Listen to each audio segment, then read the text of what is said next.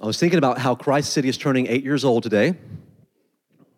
And I started thinking in terms of like what this year has meant, this past year, and how we've grown.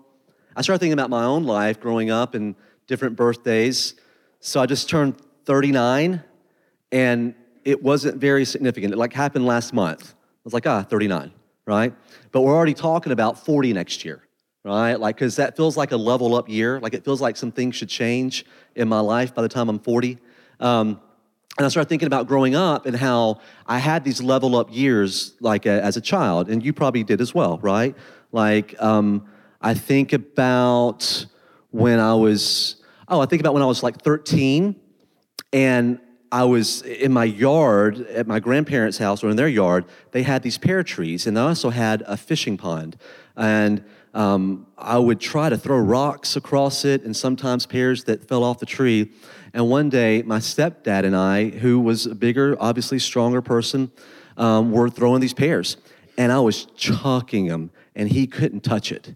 And he got so frustrated, like a man in his 30s got really frustrated that a 13-year-old was throwing the pear farther. And I was like, I've leveled up. Like, look at me. And I'm better than you. You know, like it just kind of felt like a big deal. I remember when I was 17, 18, and I moved as far away as I could from Mississippi at the time, right? And I got away to Oklahoma and just was like, I've got to level up here in being on my own. I remember when I was 21 and I got on a plane to move overseas to live in another country. And all these moments provided opportunities to level up. And when I think about that for us, I think about how this past year at Christ City has been a level up year. Like it's just been a year where we're finally getting some traction. And we're finally growing up and into things that we believe are important. And with that are always growing pains, right? It's not like you're going like, oh, it's so comfortable growing. No, like growing's a very uncomfortable thing in your life. And yet, you realize that when you do level up, it provides more opportunities for you to now step into things.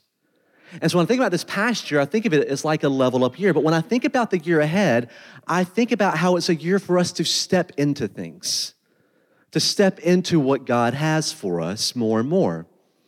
And our mission has been clearly laid out that we want people, when they come here, to become followers of Jesus, and they recover their life, they reimagine their purpose, but they start refreshing their world.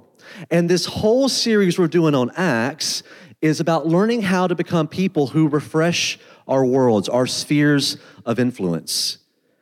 And I believe nowhere else do we see it more clearly in the Bible than the book of Acts, about what does it mean to be this people that refresh others around you.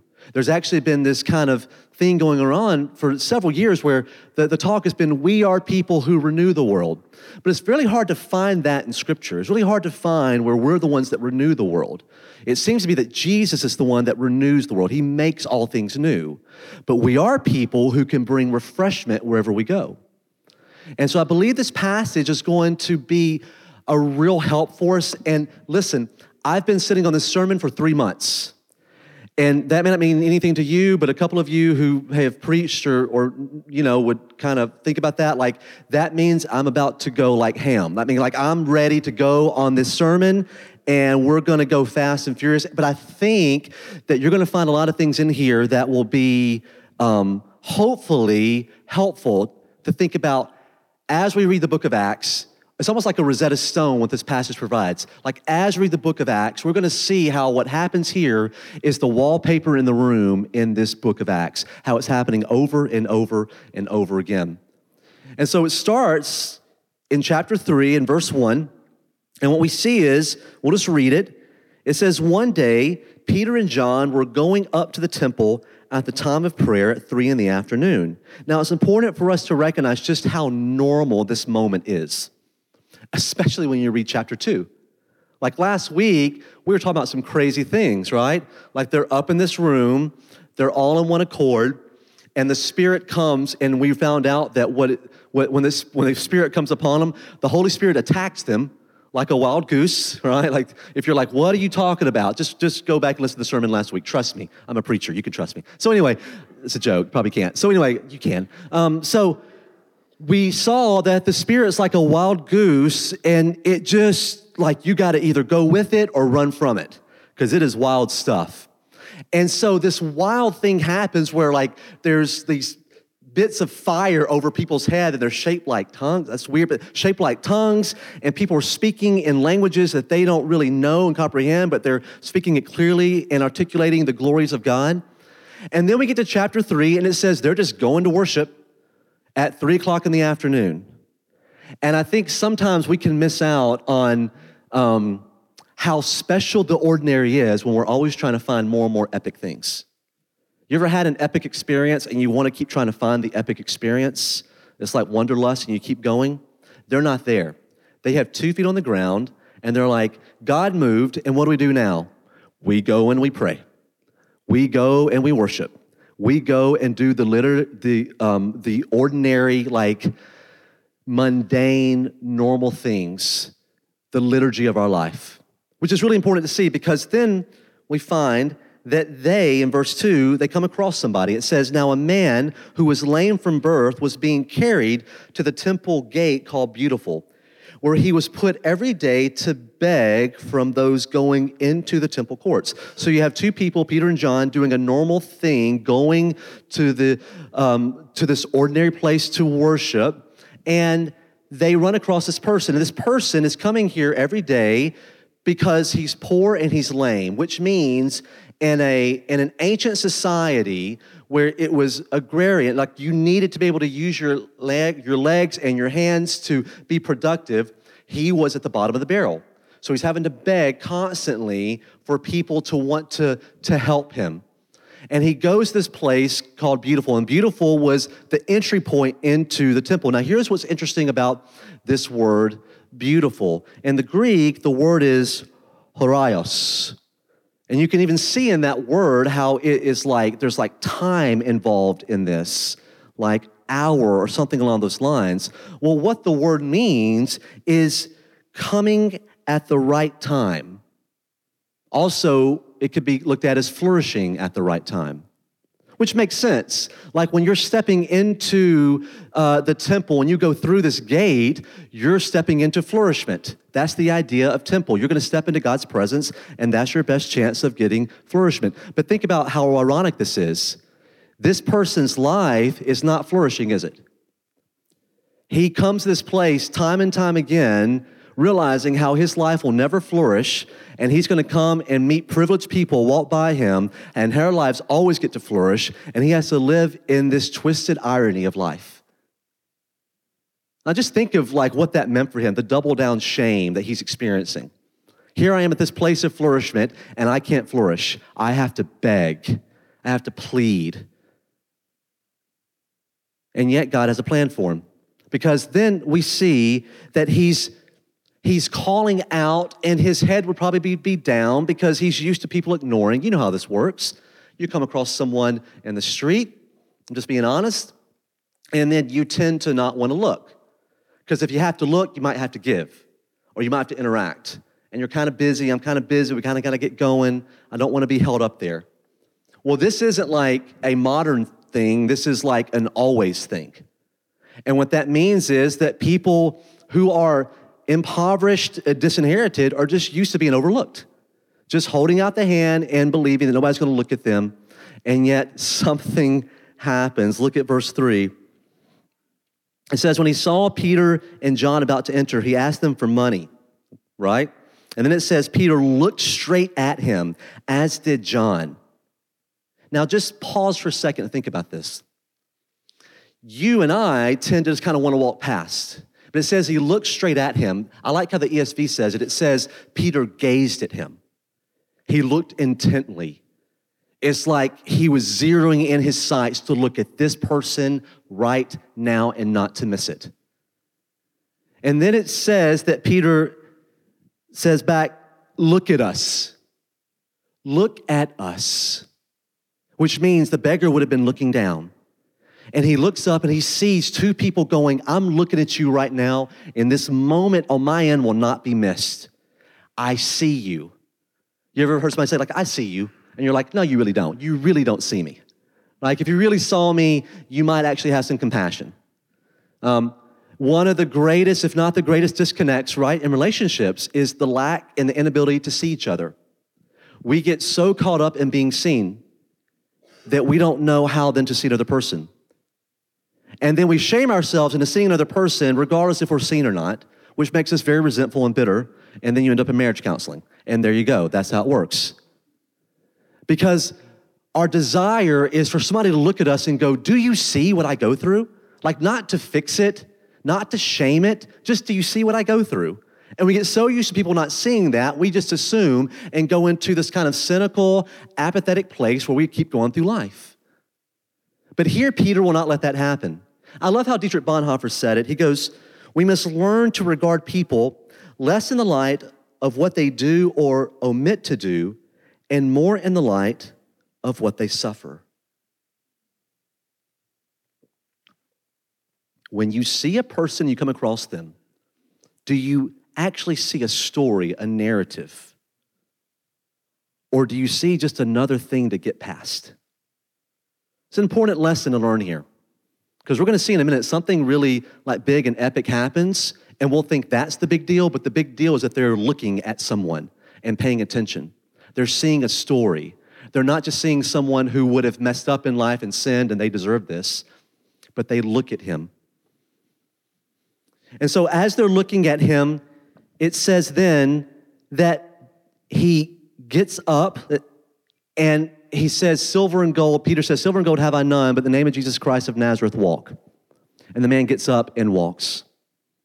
Now, we can tend to think, and I tended to think growing up, that the real power of the story is that this power of the Spirit came through them and healed the man. But the reality is the power of the story is they made space for the Spirit to come and move. And how did they make space for the Spirit to come and move? By being present and gazing intently at someone in front of them. Listen, I grew up chasing after big epic things in church, thinking if I just kind of get the next wave of the Spirit, the next feels, right, and the next jolt, then some kind of electricity will run through me, and then we'll see miracles happen.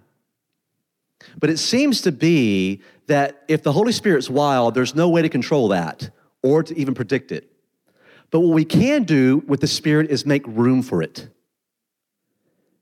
And to make room for it isn't like, let me go hole up in my room and pray for long periods of time, which is good and helpful. Or it isn't even, let me study Scripture so intently that I know them all inside and out, which is important. It is simply being where you are and all there. And when we are so present with people in front of us, it seems that it makes room for the Spirit to show up. Because the power of this story isn't Peter and John's access to the Spirit. The power is that they saw a man who needed access to the Holy Spirit, and in turn, they engaged. I just don't want us to miss that. That's not the point of the sermon, but that's important in this message, that we don't miss on those moments. Because what happens next in verse 9?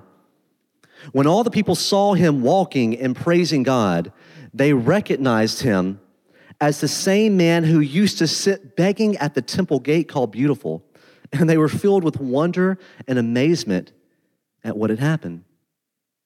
Verse 11, it goes on to say, while the man held on to Peter and John, all the people were astonished and came running to them in the place called Solomon's Colonnade. Last week, we left the sermon at the end with this tension. What would it be like to start thinking in terms of the Holy Spirit being this wild goose? We talked about how the early Celts, these Celtic Christians in northern UK, which would be Scotland today, that they believed that the Spirit was so wild that the way they talked about the Holy Spirit was calling it like the wild goose. And that there would be like either this wild goose that comes attacks you or this wild goose chase that you would be on going after the Spirit. They believed it was so wild in that way. And so we talked about how that when the Spirit's at work, we can't predict when the Spirit's going to show up. But we always know the results when the Spirit shows up. That people are left with wonder and amazement. Like the way that we know the Spirit is at work is when people start going, what is happening there? Right? Like what are you doing? And many times we've tried to encapsulate the Spirit and go, well, there's a formula to it, you see, and we'll have conferences, and then you'll be able to come and learn these things and then take it back with you, which is a lie. Because you can't manufacture this stuff. You only can be open to it. You only can jump in when it's happening. And when we live in such ways that are open to the Spirit to come and work in our lives and it be wild, when we're willing to be present with people, which is the entry point for the Spirit, we'll find that people's responses end up being, what is going on there? What are you doing? And so then Peter realizes this, that he's got a crowd, he's got an audience. And you have to think that these people who see this beggar, this lame beggar, day after day, begging at this place where he can't flourish, but others get to, the sick irony of it, you have to start thinking that they're going, am I missing out? What, is there something going on here that I'm missing out on? Like, how do I jump in on this thing? Like, I just kept thinking about that throughout this week. I wonder what their curiosity level was. The wonder and amazement behind it. See, a lot of times people have wonder and amazement and they don't really know how to get in. We make it really, really hard. They see things going on and they're like, well, there's a few checkpoints here before you can actually come be a part of what we're doing. But here that's not happening. Peter sees this crowd and he goes, okay, if you want a piece of this pie and what's happening, I'm going to kind of lay it out for you. But it's kind of drastic what he has to say. Because what he's going to tell them is that they've missed it, and yet, even though they've missed it, they can still be a part of it in return. I want to show you a couple of ways how this happens here, that they missed it. In verse 14, he's got this whole speech going on, and it's kind of intense. And I've been thinking about this line for a while now. Let's just look at this. He says to them, you disowned the holy and righteous one and asked that a murderer be released to you. You killed the author of life. Okay? Now, a lot of times we think about, man, I've really done some bad things in life, all right? And I've really hit a bottom. Can we all agree that the bottom of bottoms is killing the author of life?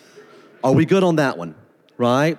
No matter how far down the scale you've gone, this is what they talk about in recovery circles, no matter how far down the scale you've gone, there's only at the very bottom, you killed the author of life, all right? So be encouraged, no matter how horrible of a person you are, you're still not as bad as these people, okay? And so he's saying this is the conversation starter, isn't it? What is going on here? Well, I'll tell you what's going on. You murdered the author of life. Great. It feels like you can't do anything else from there except to go, well, I guess I'll go home and we'll call it a day. And then I'll just want to die. So he says to them something very drastic here. He goes, you killed the author of life. And then he says to them, verse 19, repent then and turn to God so that your sins may be wiped out. Okay, so we're going to talk about sin and repentance. And I've been told that I don't talk about sin enough, all right? And so if you're here this morning or listening, this is for you, all right? I want to talk about sin and repentance for a minute. I want to talk about what we get right and what I think we get wrong about this. And I want to try to do the best I can, as faithfully as I can, with how the Bible seems to present it to us. All right? So if you're getting kind of nervous right now, good, stay nervous. All right. So this idea about sin, I don't know about you, but I grew up thinking in terms of sin as basically horrible, rotten, what a nasty person I can be, and let me bury myself as far as I can underground.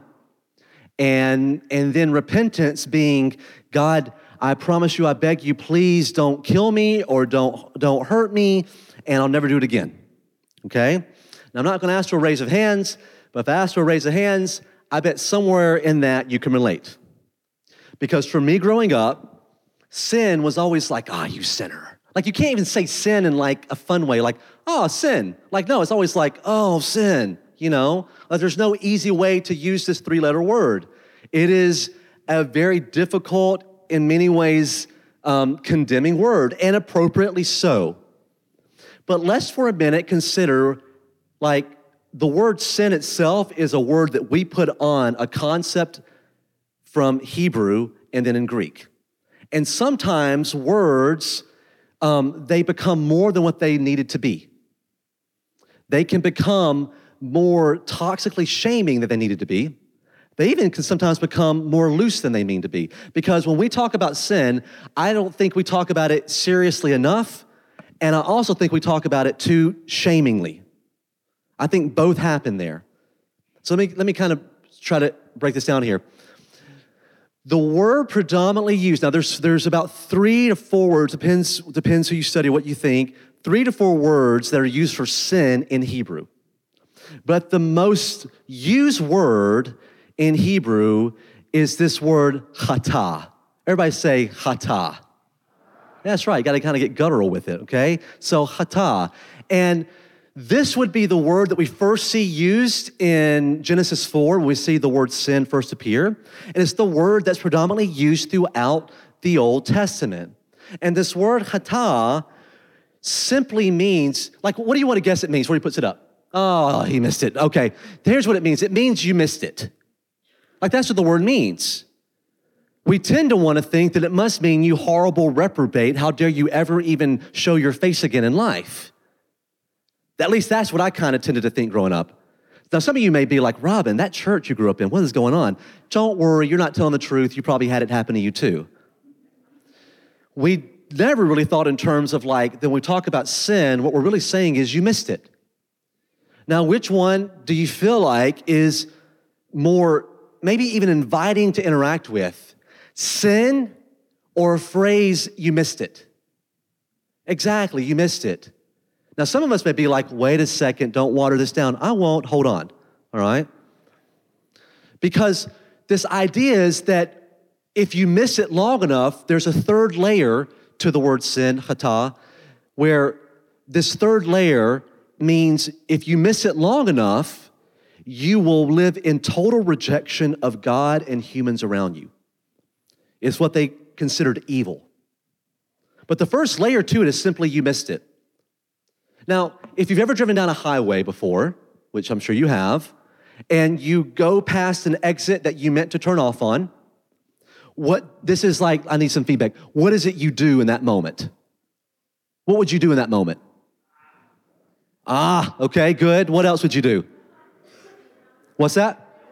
Yell at yourself, okay? Something, I can't believe you missed that. Okay, what else would you do if you missed an exit? Take the next exit. Thank you. Very sensible response.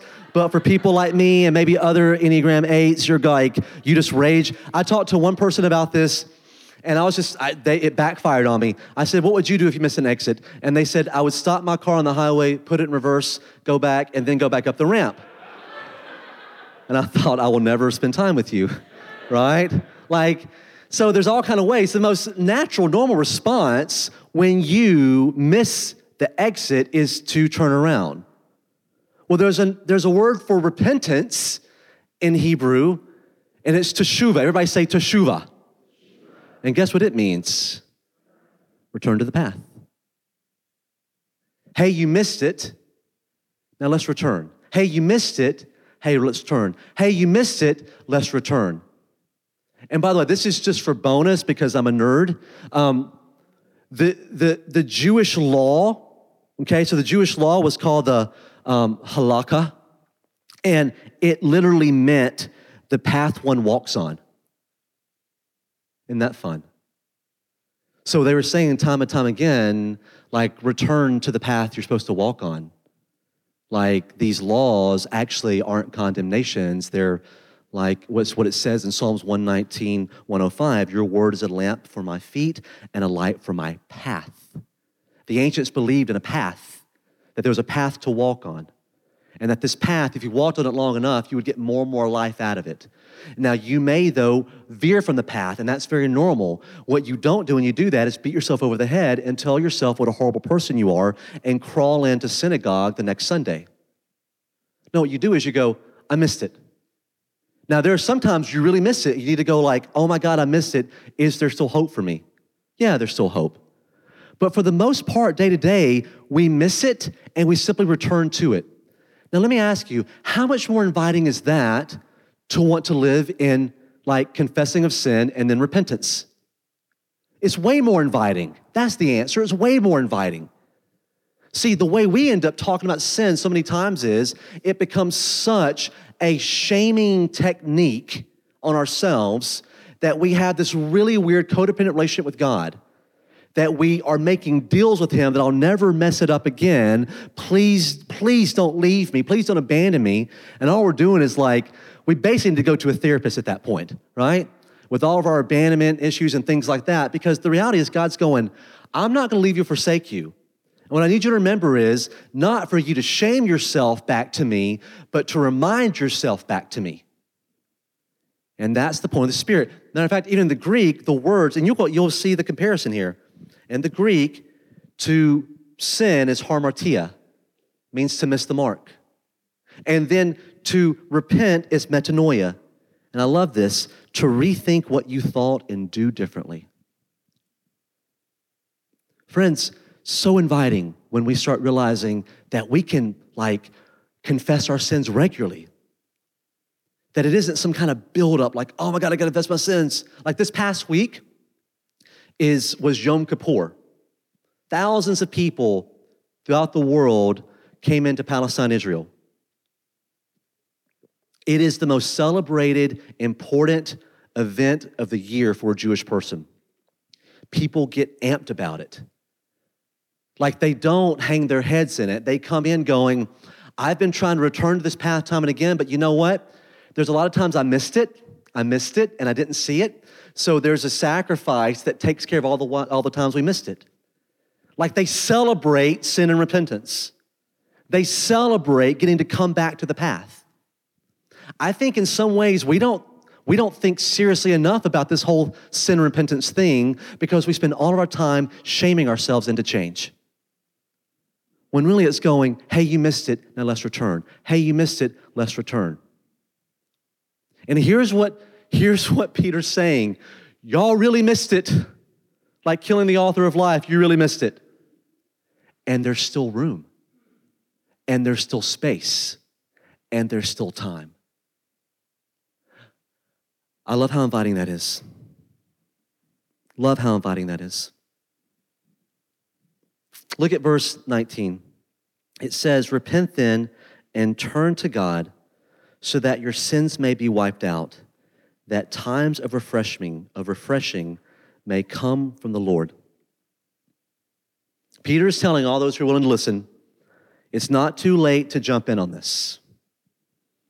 And just like this man, you can experience something deep and profound. So stop wasting time. Stop wasting time. Like you can jump in on what's happening here. You don't have to miss this moment. He's saying to people that killed the author of life. Like if they're invited, they don't have to miss out on this moment.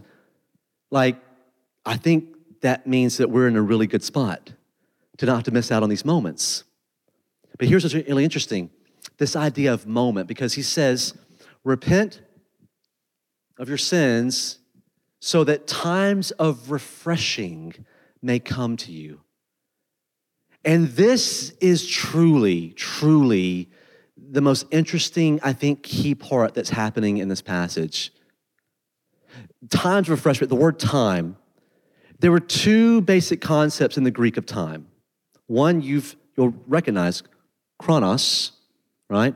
Where we get our word chronology. It means linear. It means you start at point A, and then B, and then C, and then all the way down to Z, right? Like it's this thing that happens. Today is the 24th, and tomorrow's the 25th. You can bank on it chronologically. So they had this concept of time. But then there was also another concept that was used within Greek that was the word kairos. Kairos. And it's kind of an epic big word. Like there's kind of different ways to talk about it. It's like moments. It's like you could be at point A and then end up at point D all of a sudden. Whoa, how'd that happen? All of a sudden you're back at point, if you're at point M, you're back at point C. Like there's all kinds of things that happen with kairos. Kairos is not ruled by the chronology of time. Kairos just inserts itself and moments happen. And he's saying to them that there are these kairos moments of refreshing. So if the word kairos means God's time, which is that's how he's talking about it here, kairos, God's time.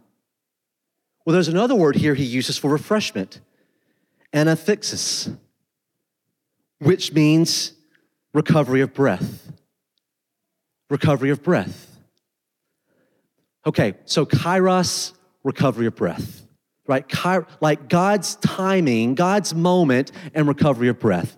Now, here's simply what refreshing your world means at its base. It means you're helping people catch their breath.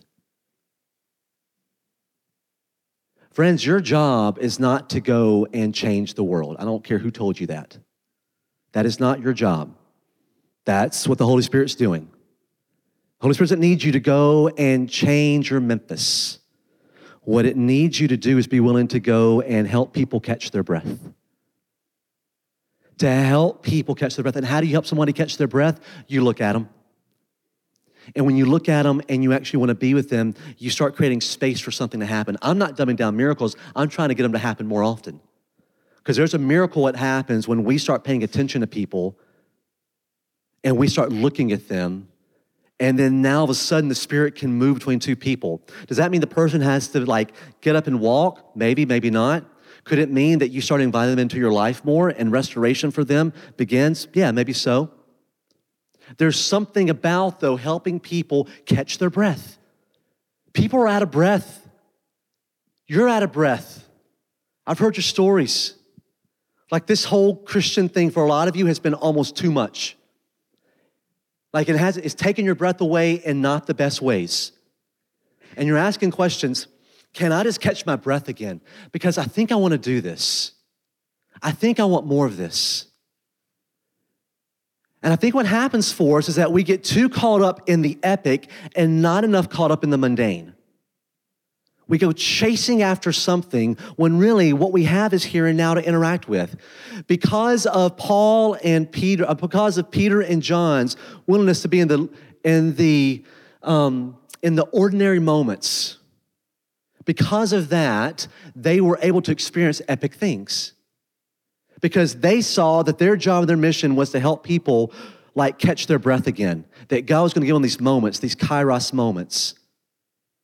And these two words together, they're not really sure what to do with it, but they believe the best way maybe to talk about when you put these two words together would be that like repent of your sins so that times of revival may come to you. Like growing up, I was a revival chaser. I just wanted to go hit revivals. Anybody grow up with that? There's probably like 3 of you in here. Yeah, basically that's what I thought, 3 of you. The rest of you are like, gosh, that's weird. And so like I grew up going to revivals. That's what we did as good kind of Pentecostal charismatics. Like, where's that revival happening? You know, where's the prophet? Go find the prophet. Okay, get up in line. All right, okay, oh, he quit praying for people. Dang, I missed out this week, right? No, you know, that kind of thing. Like, I was chasing it. And here's what revival means. For me, it was just like I just wanted an outpouring of the Spirit in my life. And I didn't realize just how accessible that was. That it's just really accessible to have someone help you catch your breath and like look for these God moments, because in that's where revival can happen. I like how it's in your bulletins, Madeline Langle said, perhaps one of the saddest things we can do is waste time. But being time is never wasted time. When we are being, not only are we collaborating with chronological time, but we are touching on kairos and are freed from the normal restrictions of time. In moments of mystical illumination, we may experience in a few chronological seconds years of transfigured love. Gosh, I love that. If we would just catch on to time, and not like chronological time, but like in the midst of our chronological time, we give like God Kairos time to say, here we go, I'm open, let's try it. And you find yourself in those few seconds of those Kairos linear times, with those chronological linear times, those Kairos moments, you find yourself leveling up, don't you? You don't just happen to level up. It's not because you turned a certain age. It's because of certain events that happen in your life. And those events go, wait a second, there's something growth. And friends, that's what I believe that God wants for us here. I'm so proud of you. I want you to hear me say that. I'm so proud of you. I've had so much joy thinking about the makeup of this church, who's here, what people have been sticking out, and what they're going for. It excites me. And I think there's more for us. And I think there's more for people even outside of here. And they don't need to end up in here. I don't care about that. I'm a horrible church growth strategist. I am the worst at that. I don't grow churches well. But I'll tell you what I do, like I love the idea of passing this forward. What it'll look like this next year for us to be so committed to refreshing our world, to times of refreshment, to making time for God moments for people to catch their breath and have revival. What would that look like? I think it could be fun and exciting and scary, but I think it'd be worthwhile. Let's pray. So we now go before your table, Lord, and there is no greater Kairos moment than you giving of yourself completely to death so that we now can have such great assurance that because you're broken, we can be made whole. Because you have given of yourself and shed your blood, we can somehow have this restoration, this consciousness inside that goes, God is near, we're okay, we're good. And so I pray now as we go before your table that we'd be able to experience that and even have our own times of refreshment here and now. In your name we pray. Amen.